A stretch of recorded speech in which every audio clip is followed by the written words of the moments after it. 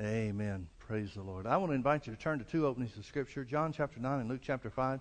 I've got a lot of things rolling over in my heart and tonight, so I'm not sure exactly where we're going to go with this, but I know where we're going to start, and we'll see where we wind up. John chapter 9, Luke chapter 5. We'll start in John 9.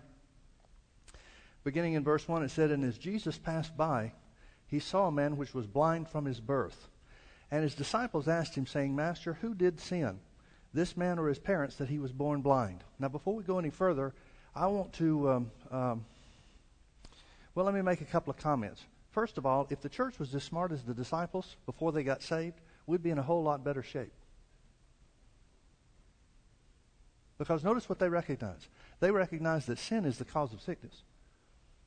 They don't know whose sin, but they recognize that sin is at the root of sickness. Their question is, since we know that sin is the cause, sin is the issue, whose sin caused this condition? Was it the man's sin? Well, that wouldn't make sense because he was born blind. How could he sin before he was born? So then their second option, their fallback position is, well, maybe it was the parents. Maybe it was sin on the part of the parents that caused their son to be born blind. You know as well as I do that the devil tries to beat you up in both of those things. The devil will try to tell you that your problem is because of how you've messed up. Or, as a parent, he'll tell you that your mistakes and your sins and the things that you've done wrong throughout your life are going to be visited on your children. And especially if something does happen to your children, the devil's right there to blame you for it. But notice what they knew. They knew that sin was the problem. Now, Jesus answers their question. He said, neither this man sinned nor his parents. That was the only question they asked. Whose sin caused this man to be made blind? We know that sin's the problem. What we don't know is whose sin is the problem. So whose is it? The individuals? Or is it the parents? Jesus said, neither has this man sinned nor his parents. Now, I'll remind you that the original text, the original Greek, does not have punctuation. If you and I were to read it, there was the original manuscript in front of us, it would read, to look to us in all capital letters without any punctuation. I give the translators a hard time sometimes because they translated it one way and instead of another way or whatever the case is. But the translators had a tremendously difficult job. Because not only did they have to translate language, they had to make sense of manuscripts that really didn't divide topics or anything else. I mean, it was just a giant run-on sentence. A 66-book run-on sentence. And for the most part, they did an excellent job. However, any punctuation that is in the translation is added by the translators according to their understanding of what's being said. Sometimes they were right, sometimes they weren't. Here where Jesus said, neither is this man sinned nor his parents, you could put a period right there. Period. Because that's the end of the question. He answered their question. Then he goes further and says what he's going to do. Now he's not changing topics, but he's moving on to another thought. Neither has this man sinned nor his parents, but that the works of God should be made manifest in him, comma, I must work the works of him that sent me while it's day. So he's talking about two things. He answers the question, who sinned? Neither the individual sinned or the parent's sin. Well, okay, let's stop there for another moment. If it wasn't the parent's sin, if it wasn't the individual sin, whose sin was it? Adam's. Sin is in the earth because of Adam. Romans 5:12 says, wherefore by one man sin entered the world. The one man he's talking about is Adam in the Garden of Eden. And death by sin. Death meaning the consequences of the broken law, the consequences of disobedience against God. Now, what are the consequences of disobedience against God? Well, first and foremost, God told Adam, in the day that you eat of the tree of the knowledge of good and evil, you shall surely die. Hebrews says, dying thou shalt die. In other words, death shall overtake you. Now, what death is he talking about? He said it would happen that day. Well, physical death did not occur that day. Adam didn't die for 930 years after he sinned against God. So he can't be talking about physical death because that didn't happen. That did not occur on the day that Adam sinned. So what death is he talking about? He's talking about spiritual death. Now, what are the consequences of spiritual death? Well, the Bible identifies spiritual death as having the consequences. Spiritual death meaning separation from God. That's what spiritual death means. It does not mean the cessation of existence. It means to continue to exist separate or apart from God. And that's what spiritual death is. See, hell is not a place where people cease to exist. It's a place where they exist separated from God, and that's a place of torment. It's a place of darkness, because God is light. So where he said, in the day that thou shalt eat thereof, of the tree of the knowledge of good and evil, thou shalt surely die. What he's saying is, spiritual death will from that moment begin to overtake you. And from that moment, sin entered the world. From that moment, sickness overtook man. From that moment, poverty overtook mankind. Some to greater degrees, some quicker, some to lesser degrees, and some slower. But sin, sickness, and poverty began to rule and reign on the earth. So when Jesus says, neither has this man sinned nor his parents, he does not say, guys, you got it all wrong. Sin's not the problem. Instead, he answers and says, it's not this man's sin, nor is it his parents' sin. Well, then whose sin is it? Adam's. We know that by Romans 5:12. Death passed upon all men because of Adam's sin. Sickness is a consequence or a characteristic of spiritual death. So Jesus says, neither is this man's sin nor his parents. We know that it's Adam's sin that caused the problem. But then he goes to another thought. He says, but that the works of God should be made manifest in him, I must work the works of him that sent me while it's day. The night cometh when no man can work. As long as I'm in the world, I am the light of the world. And let me ask you a question. You've read this story many times, I'm sure, just like I have. What works does Jesus do? What work does Jesus perform in the life of this man? He heals him from blindness. So what works was he sent to do? The work that he was sent to do was to heal the sick. Now, I grew up in a denominational church that interpreted this scripture this way. Neither is this man sin nor his parents, but that I may work the works of him that sent me.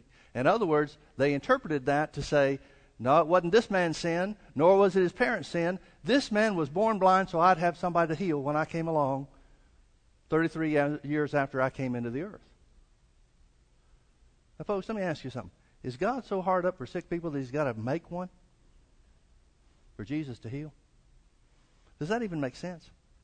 No, it doesn't. It doesn't line up with the character and the nature of God revealed in other Scripture. Jesus says it's Adam's sin that's the problem, and that sin caused death to pass upon all men. But I'm here for a different purpose. I'm here to do the works, or work the works, of him that sent me, the Father who sent me, and the works that he does and performs and operates in and for this man is a work of healing. So without any further interpretation or anything else, we have to understand that the work of God is healing, not making people sick.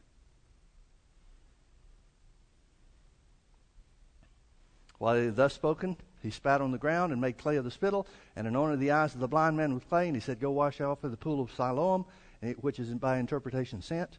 He went his way and therefore washed and came seeing. Look at Luke chapter 5. Let's start reading in verse 17. And it came to pass on a certain day that as he was teaching, that there were Pharisees and doctors of the law sitting by, which were come out of every town of Galilee and Judea and Jerusalem, and the power of the Lord was present to heal them. Notice the teaching brought the power of the Lord, made present the power of the Lord for healing. You go in through Jesus' ministry and separate the Gospels in a chronological manner, and you'll find out that the greatest miracles, the greatest multitudes of people that were healed in Jesus' ministry, the greatest events and occurrences of healing that took place came after times where Jesus taught the people. Because God confirms his word with signs following. And the power of the Lord was present to heal them. And behold, men brought in a bed a man which was taken with a palsy. And they sought means to bring him in and to lay him before him. And when they could not find by what way they might bring him in because of the multitude, they went up on the housetop and let him down through the tiling with his couch into the midst before Jesus. And when he, Jesus, saw their faith, he said unto him, the man, Man, thy sins are forgiven thee. Now, can I ask you a question? What did the man come for? Wouldn't you understand that it being carried by 4 friends, a man sick with the palsy? Obviously, he can't walk himself. The other guys are carrying him. Wouldn't you understand that he's coming for healing? Why then did Jesus address sin? Because of what the disciples knew in John chapter 9, revealed in John chapter 9, sin is the reason that sickness is in the earth. God didn't create sin, folks. God's not the author of sin. He's not the instigator of sin. He's not the one that influenced Adam to sin. The devil did that. The devil is the author of sin. When God made the earth, he looked at it after 6 days. He made an end of everything that he made, and he looked at it and said, this is very good. And sin's not in the picture. God didn't create sin. Sin is the result of God's broken law, disobedience to God. So Jesus looks at the guy, looks at all four of them. When he saw their faith, he said to him, man, your sins are forgiven you. And the scribes and the Pharisees began to reason, saying, who is this which speaketh blasphemies? Who can forgive sins but God alone? Now, let me ask you another question. Is it necessary for Jesus to talk about sins to heal the man? Well, there's very few other examples that we have in Jesus' ministry where he did address sin when he healed. Why then is Jesus addressing sin? Because he knows his crowd. He knows the crowd would accept healing as a miracle work of God, but they will not accept the association with forgiveness of sins. Because they think that healing can be something that God does through man, but forgiveness of sins is something that God can only do himself apart from man. So Jesus hits this situation head on. Jesus perceived their thoughts, verse 22, and answered unto them, saying, why reason ye, or what reason ye in your hearts? Which is easier? Whether means which. Which is easier, to say thy sins be forgiven thee, or to say rise up and walk? As far as the Pharisees are concerned, saying rise up and walk is a whole lot easier to say than your sins are forgiven. But notice what Jesus is saying. Which is easier, to say thy sins be forgiven thee, or to say rise up and walk? But that you may know that the Son of Man has power on the earth to forgive sins. He said unto the sick of the palsy, I say unto thee, arise and take up thy couch and go into thy house. And immediately he rose up before them, and took up that whereon he lay, and departed to his own house, glorifying God. And they were all amazed, and they glorified God, and were filled with fear, saying, we have seen strange things today. Now what does Jesus prove? Jesus proves that sin and sickness are associated.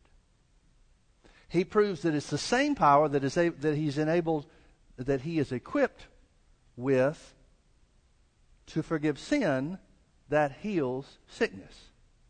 Same power. That's why he says, which is easier? As far as Jesus is concerned, it's the same thing. Why? Because sickness is a result of sin in the earth.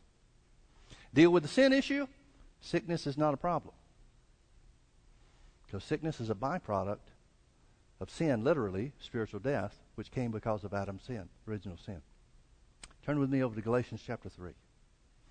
No, don't go there. Mark chapter 11. Mark chapter 11.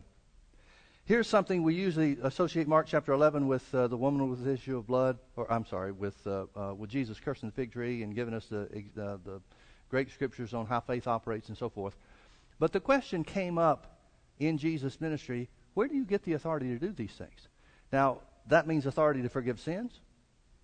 The Pharisees wanted to kill him for that, by the way, but they feared the people. You'll see that here in a minute when he tells them about his authority. Every time Jesus talked about sins and forgiveness of sins and so forth, the Pharisees, that just made them go crazy. The only thing that infuriated them and enraged them more than that was when Jesus said he and his Father were one.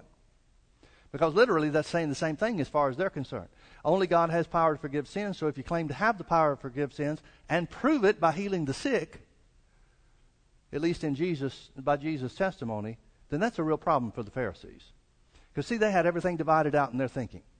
Healing the sick, okay, God uses prophets and sometimes other people for that, but forgiveness of sins, that's only God. No man has that power. No man is enabled with that power. No man is given that kind of authority to do this.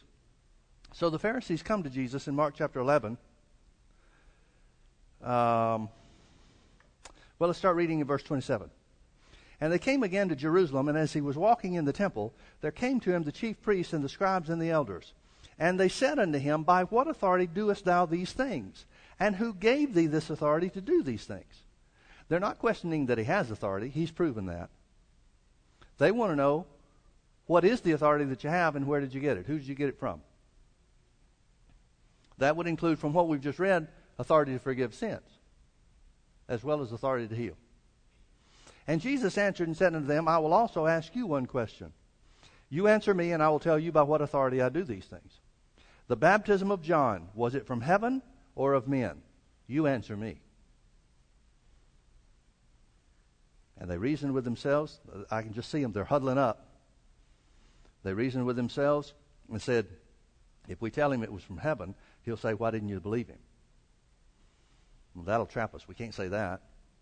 But if we say of men, the people will come get us, because they all counted John a prophet, that he was a prophet from God. And they answered and said unto Jesus, we cannot tell. And Jesus answering said unto them, neither do I tell you by what authority I do these things. Now, folks, Jesus does not try to keep the information a secret.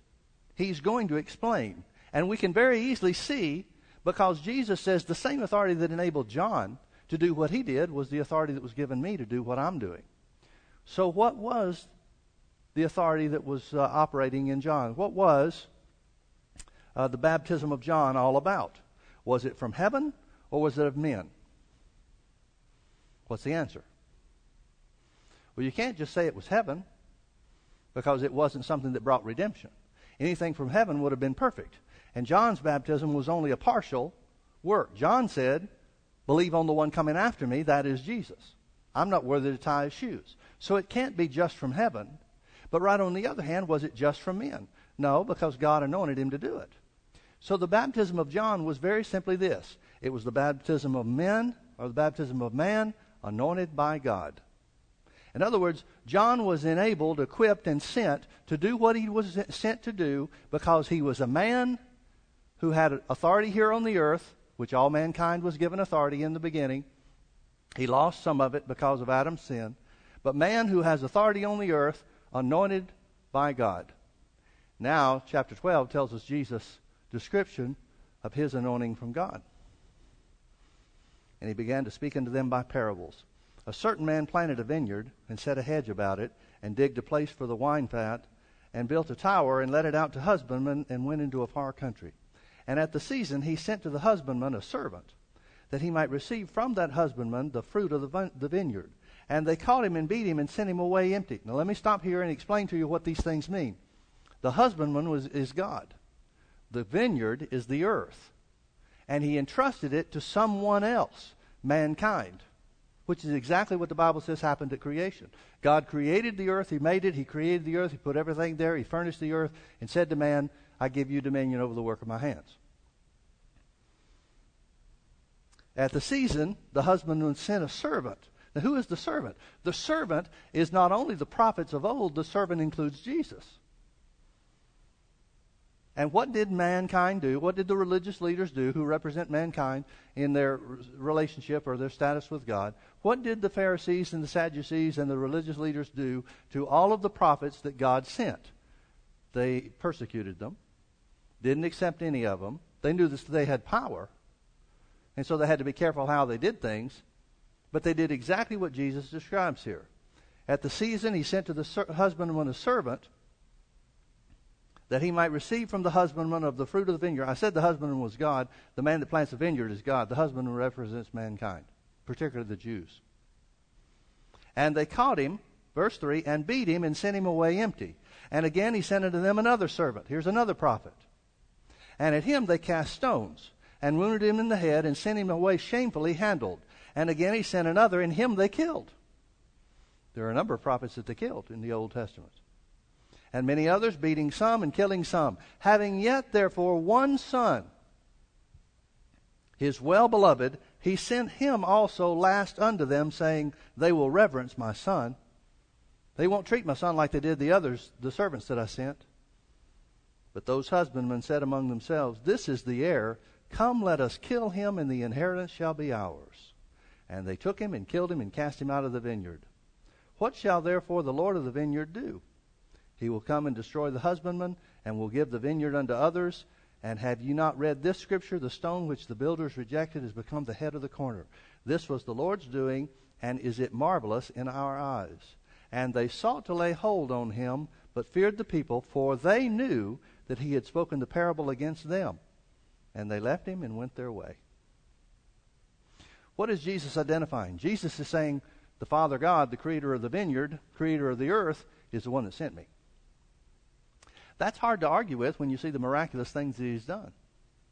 Now, what do those miraculous things include? Those miraculous things include forgiveness of sins, not redemption from sin. Redemption or remission of sin means to do away with once and for all. Jesus didn't do that. He forgave or laid aside sins when he was here on the earth. We've seen a couple of examples of that already. You remember there were other people that Jesus healed where he said, go and sin no more lest the worst thing come upon you. What does that mean? That means I've covered the sin that was involved and associated with what the situation, the sickness that you had before. Don't open the door to another bad thing by sin again in your life. Does that mean that his sin was the individual sin was the cause of the sickness? Possibly. We don't know for sure. But we do know that Jesus broke the power of sin in order to heal the individual that he was talking to.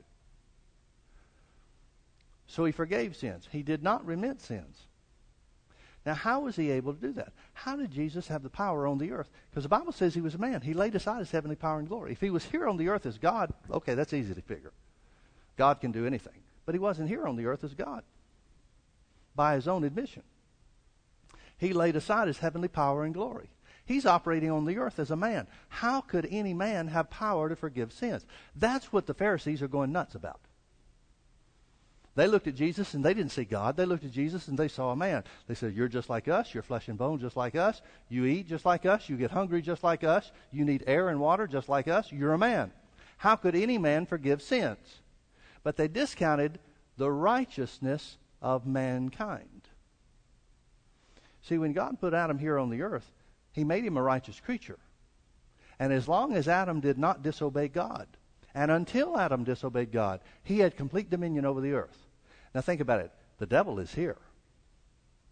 We know that because of the instruction that God gave Adam in the Garden of Eden. He said, guard and protect the, dress and keep the garden. King James translates it, dress and keep the garden. You look up those words and they literally mean guard and protect.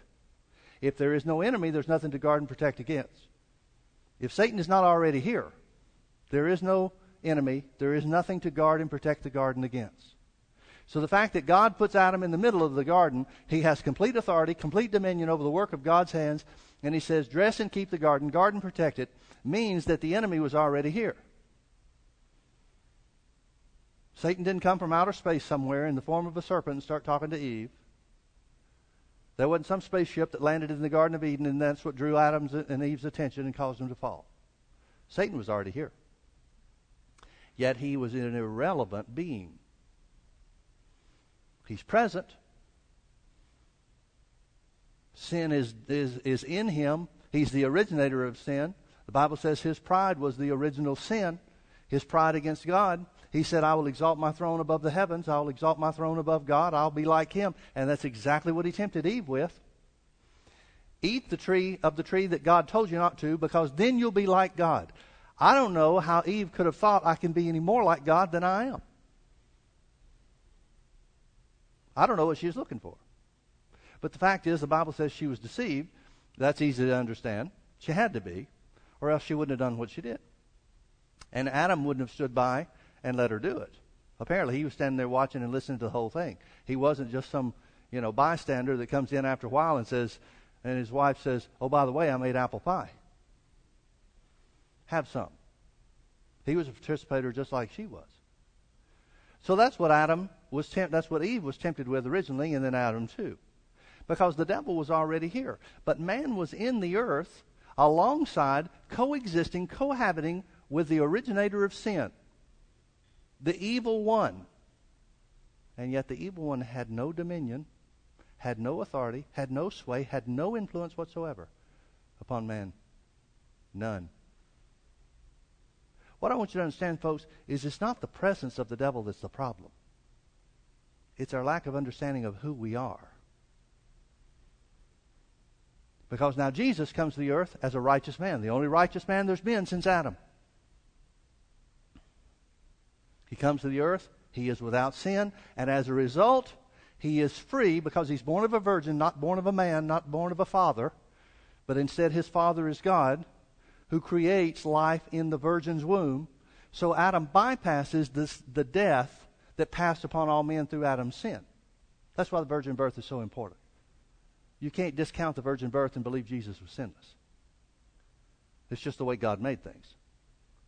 So now God has made his Son, brought his Son into the earth.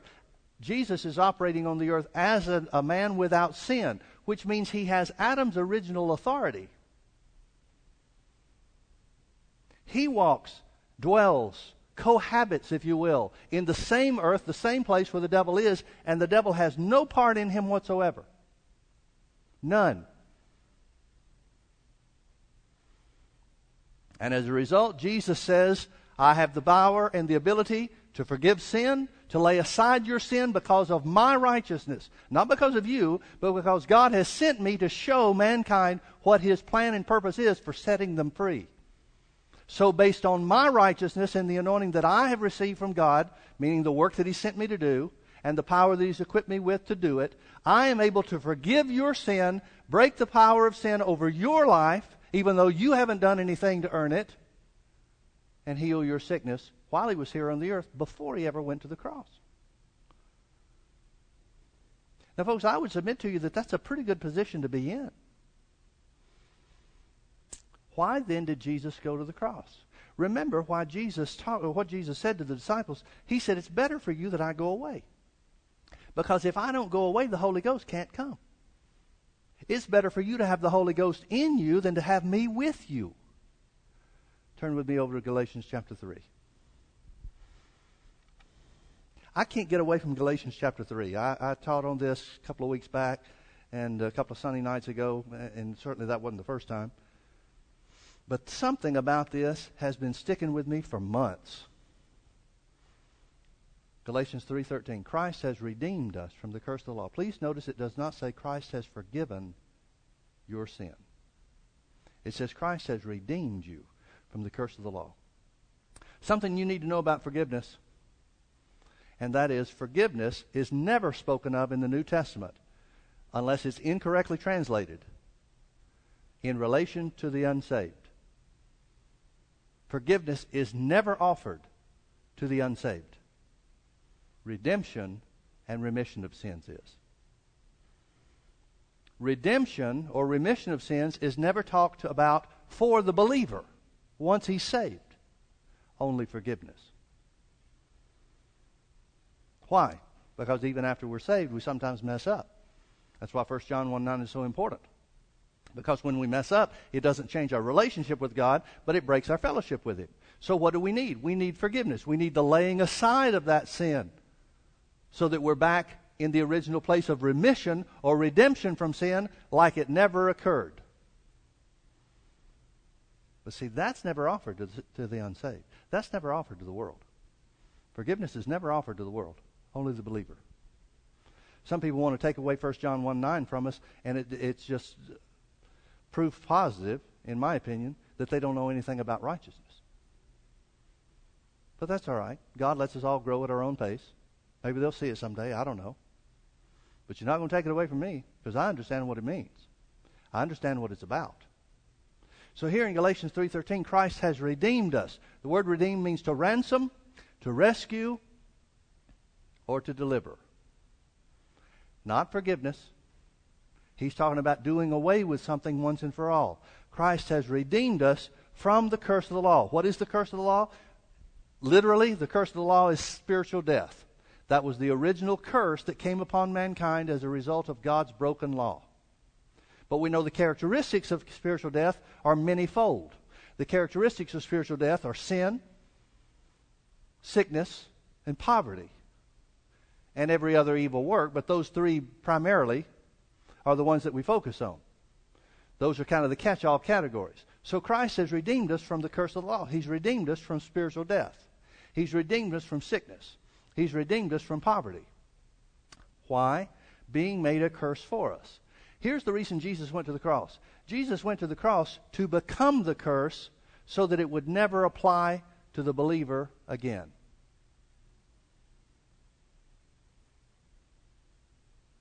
Again, remember what Jesus said to his disciples. He said, it's better for you that I go away. Why? Because if I don't go away, I can't become the curse for you and make you righteous. I'll have to keep laying aside your sins over and over and over again because you can't stop sinning because your nature is still one that's separated from God. The Bible says we were enemies of God because of spiritual death. So Jesus would have to keep laying aside our sins again and again and again and again and again all throughout eternity. But instead, he said, I'm going to take care of this once and for all. Christ has redeemed us from the curse of the law, being made a curse for us. For it is written, cursed is everyone that hangs on a tree. Why did he do that? 2 reasons. Verse 14. Reason number 1, so that the blessing of Abraham might come on the Gentiles through faith. Second reason, that we might receive the promise of the Spirit by faith in Jesus' work. What is he saying? He's saying he did it for 2 reasons. Number 1, that we'd receive the promise of the Spirit. The promise of the Spirit there is not the Holy Ghost coming upon you. The promise of the Spirit there is righteousness because of a changed nature, being made a new creature in Christ Jesus. To what end? So that the blessing of Abraham would come on the Gentiles. What blessing of Abraham? The blessing of healing instead of sickness, prosperity instead of poverty. So what is he doing? He's dealing with 3 things. He's dealing with spiritual death by making us righteous. He's dealing with sickness by healing us. He's dealing with poverty by making us prosper. Christ has redeemed us from the curse of the law. Look with me over, I think we've done this before, but look with me over to 2 Timothy chapter 1. Let me show you something else about this. And here's the thing that just keeps going on with me and over again in my heart. 2 Timothy chapter 1. Let's start reading in verse 6. Wherefore, he's talking to Timothy, minister of the gospel. Wherefore I put thee in remembrance that thou stir up the gift of God which is in thee by putting on of my hands. In other words, he's saying, Timothy, you've got something, a spiritual deposit in you because of what I laid hands on you for. When I laid hands on you, a spiritual deposit was made. Stir that up. Don't forget it. Stir it up. Which tells us that just because you've got something doesn't mean it'll work automatically. You've got to give yourself to it. That's the way the things of God work. That's why it's so important for you to pray in tongues regularly. Because just because you have a deposit of the Holy Spirit or being filled with the Holy Spirit, you still have to utilize it and stir it up. Just because you've got a promise that the Holy Ghost is going to lead you does not mean you're going to know what to do unless you stir that gift up and let Him show you. It's the way all the things of God work. God's a gentleman. He doesn't force anything on you. Just because you receive something doesn't mean it's all peaches and cream and wait and see what's going to happen. No, that's when you start exercising it. So he said, wherefore I put thee in remembrance that thou stir up the gift of God which is in thee by the putting on of my hands. For, here's why, for God has not given us the spirit of fear. Apparently Timothy is afraid to do whatever he is afraid to operate in whatever it is he's got and receive through Paul laying on his hands. For God has not given us the spirit of fear. Don't be afraid to use it. But here's what God's given us instead, but of power and of love and of a sound mind. Be not therefore ashamed of the testimony of our Lord, nor of me, his prisoner, but be thou a partaker of the affliction of the gospel according to the power of God. He's saying, Timothy, don't be shy about this stuff. It doesn't matter that people are against me. Don't be ashamed of that. Don't be ashamed of knowing me. Don't be ashamed of the gospel. Don't be ashamed of the truth of the gospel. Get in there. Be strong. Be bold. Take hold of it. Be a partaker of those afflictions. In other words, those that stand up boldly are going to be the ones that are the targets for people that don't want to believe. Don't let that shake you. Don't let that scare you away. Decide it for yourself. I'm going to be as bold as I need to be to make sure that everybody hears the good news of Jesus. Doesn't mean you have to be crazy about things. Doesn't mean you have to go get a megaphone and make yourself a nuisance. But it means you got to be ready when the opportunity arises. And God brings opportunities to people that ready themselves. Well, Pastor Mike, I just never have a chance to witness. Then you're not stirring yourself up and getting yourself ready. Because God will make opportunities for those who have readied themselves, prepared themselves. So he said, don't be ashamed of these things, but be willing to be a partaker of the afflictions of the gospel according to the power of God, who has saved us. God has saved us and called us with a holy calling, not according to our own works, but according to His own purpose and grace, which was given us in Christ Jesus before the world began, but is now made manifest by the appearing of our Savior Jesus Christ. In other words, now we know what the purpose of God is. Now we know God's original intent was to restore man to Adam's position of authority by making him a new creature in Christ Jesus. Living side by side with the devil, if you'll accept me using that term. I don't mean buddying up with him, but living in the same world with the devil, but not affected by him or influenced by him. That's the purpose of God. But is now made manifest by the appearing of our Savior Jesus Christ, who has abolished death. The word abolished means destroyed. Jesus destroyed death. Now what death? Would a man still physically die? Sure. The Bible says it's appointed unto man once to die, and after that the judgment. So physical death is not abolished. So that must not be what he's talking about. What then is he talking about? Jesus abolished or destroyed spiritual death. That's what Galatians 3:13 means. Christ redeems us from the curse of the law. He destroyed spiritual death and its offshoots, sickness and poverty. He destroyed it once and for all. Now that doesn't mean it doesn't exist in the earth. It means it doesn't exist or have influence upon the believer. Spiritual death is still here. Sickness is still here. Christian Science says that sickness is a figment of your imagination. Well, a lot of people are dying through their imagination. That's just wrong. Sickness is real. Poverty is real. But it has no influence or power over you, because you've made Jesus the Lord of your life. Well, Pastor Mike, if that's true, why am I still sick? Why am I attacked with sickness? Why am I bothered or hindered by poverty? Because you haven't figured out yet who you are. You haven't come to the realization of who we are in Christ Jesus. Let me show you another couple of scriptures. Turn with me over to Romans chapter 8.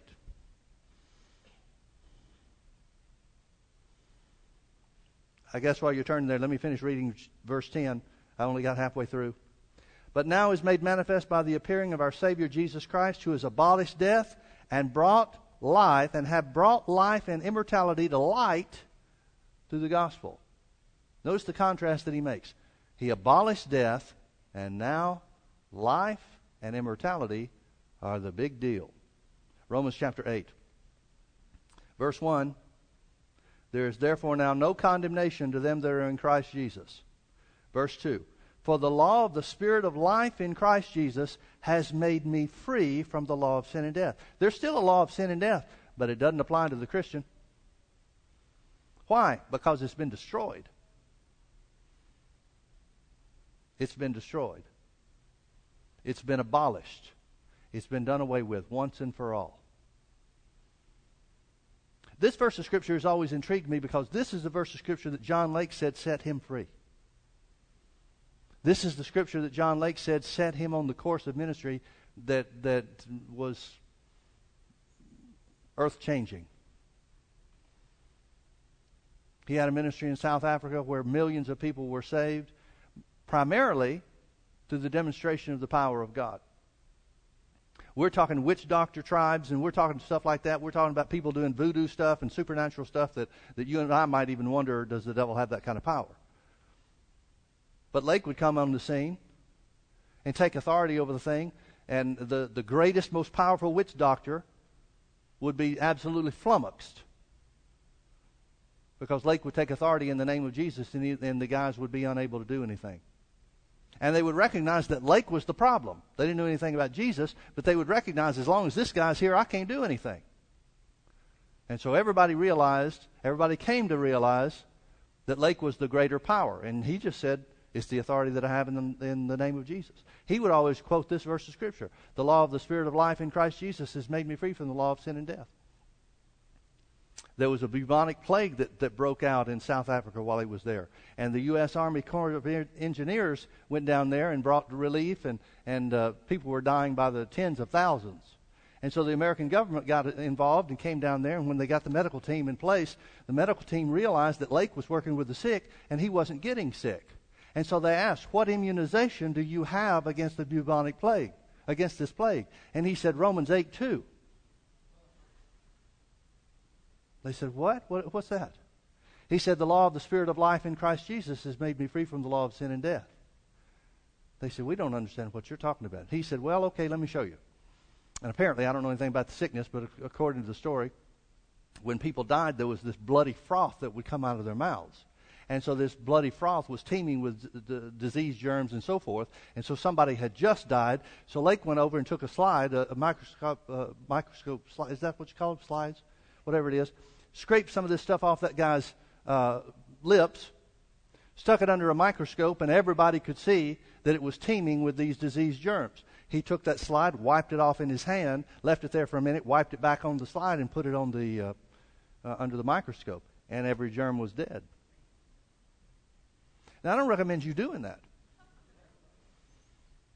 But he knew who he was. He knew that the law of the Spirit of life had destroyed the law of sin and death, at least has destroyed its authority or influence over him. Obviously, it still had influence on the earth because people are dying from sickness. But it didn't have any power over him. And that was the foundation, according to his testimony, that was the foundation for what happened in Seattle, Washington, or Spokane, Washington, I'm sorry, when he came back to the United States and started healing rooms. And were documented that over 500,000 people were healed. Doctors verified the fact that this person had cancer, now they don't. This person had tuberculosis, now they don't. Whatever the case was. Over 500,000 documented cases. There's no telling how many other people were healed. The cases just weren't documented by doctors. The newspapers proclaimed Spokane, Washington, the healthiest city in America because of John Lake. Not a bad record. Wouldn't you agree? Why? Because the law of the Spirit of life in Christ Jesus has made me free from the law of sin and death. Look with me over to 1 John chapter 1, or chapter 3. Well, I don't know. I'll find it when I get there. It's in 1 John somewhere.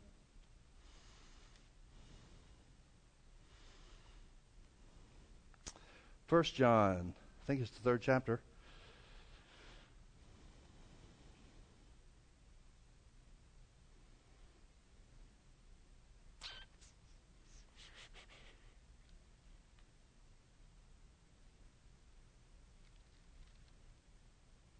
Yeah, the last part of 1 John chapter 3, verse 8. It says, for this purpose the Son of God was manifested, that he might destroy the works of the devil. Now notice the word works is plural. Why? Because the devil has a lot of works. But there is one primary work that Jesus dealt with, and that was spiritual death. And the fact that he has dealt with once and for all spiritual death, he has abolished spiritual death. He redeemed us from the curse of the law, meaning the curse of the broken law, which was spiritual death. The fact that he has abolished that and destroyed that curse means the byproducts of that curse, sickness and poverty, have already been dealt with too.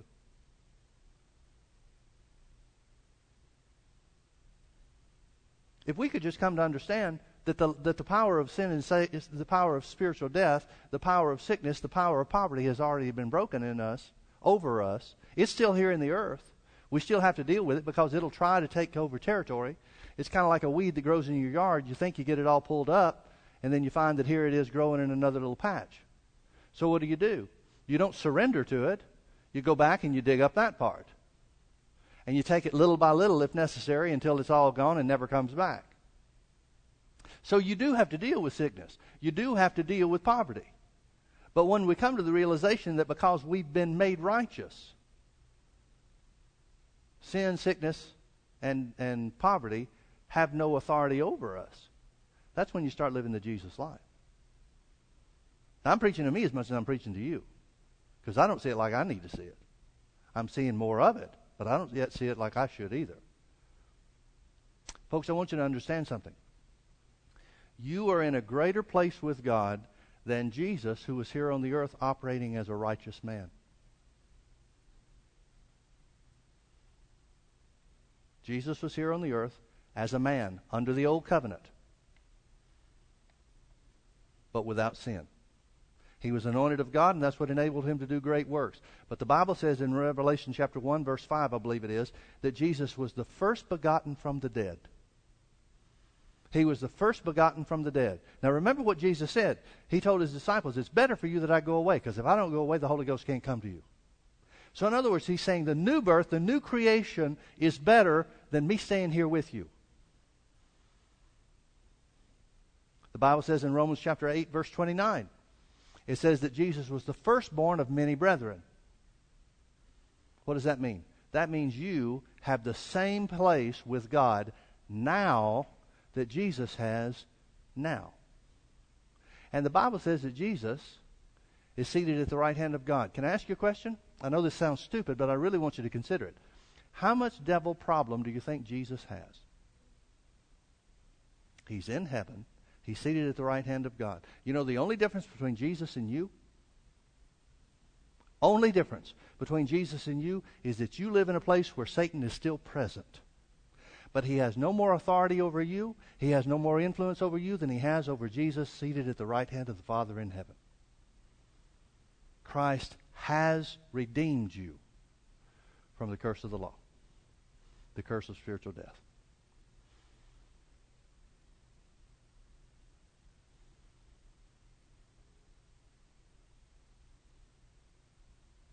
Folks, we're not talking fairy tales. We're talking facts. It is a fact. It is an established fact. It is an eternal fact that sin, sickness, and any other characteristic, none other characteristic of spiritual death has or will ever have any influence on you. Because the law of the Spirit of life in Christ Jesus has made you free from the law of sin and death. If our eyes will ever be open to that. If Jesus could come down and just somehow wave his hand and our eyes, our spiritual eyes be open to that, this group of people, this small group of people in this room would change the earth. And the only thing that keeps us from it is because we don't yet see. I don't know about you, but I'm going to keep working at it until I see it. I know it's true. I know it's true because the Bible says so. I believe it's true because it's the Word of God. But I'm working on seeing it. Because just a glimpse of this will change our world. Let's pray.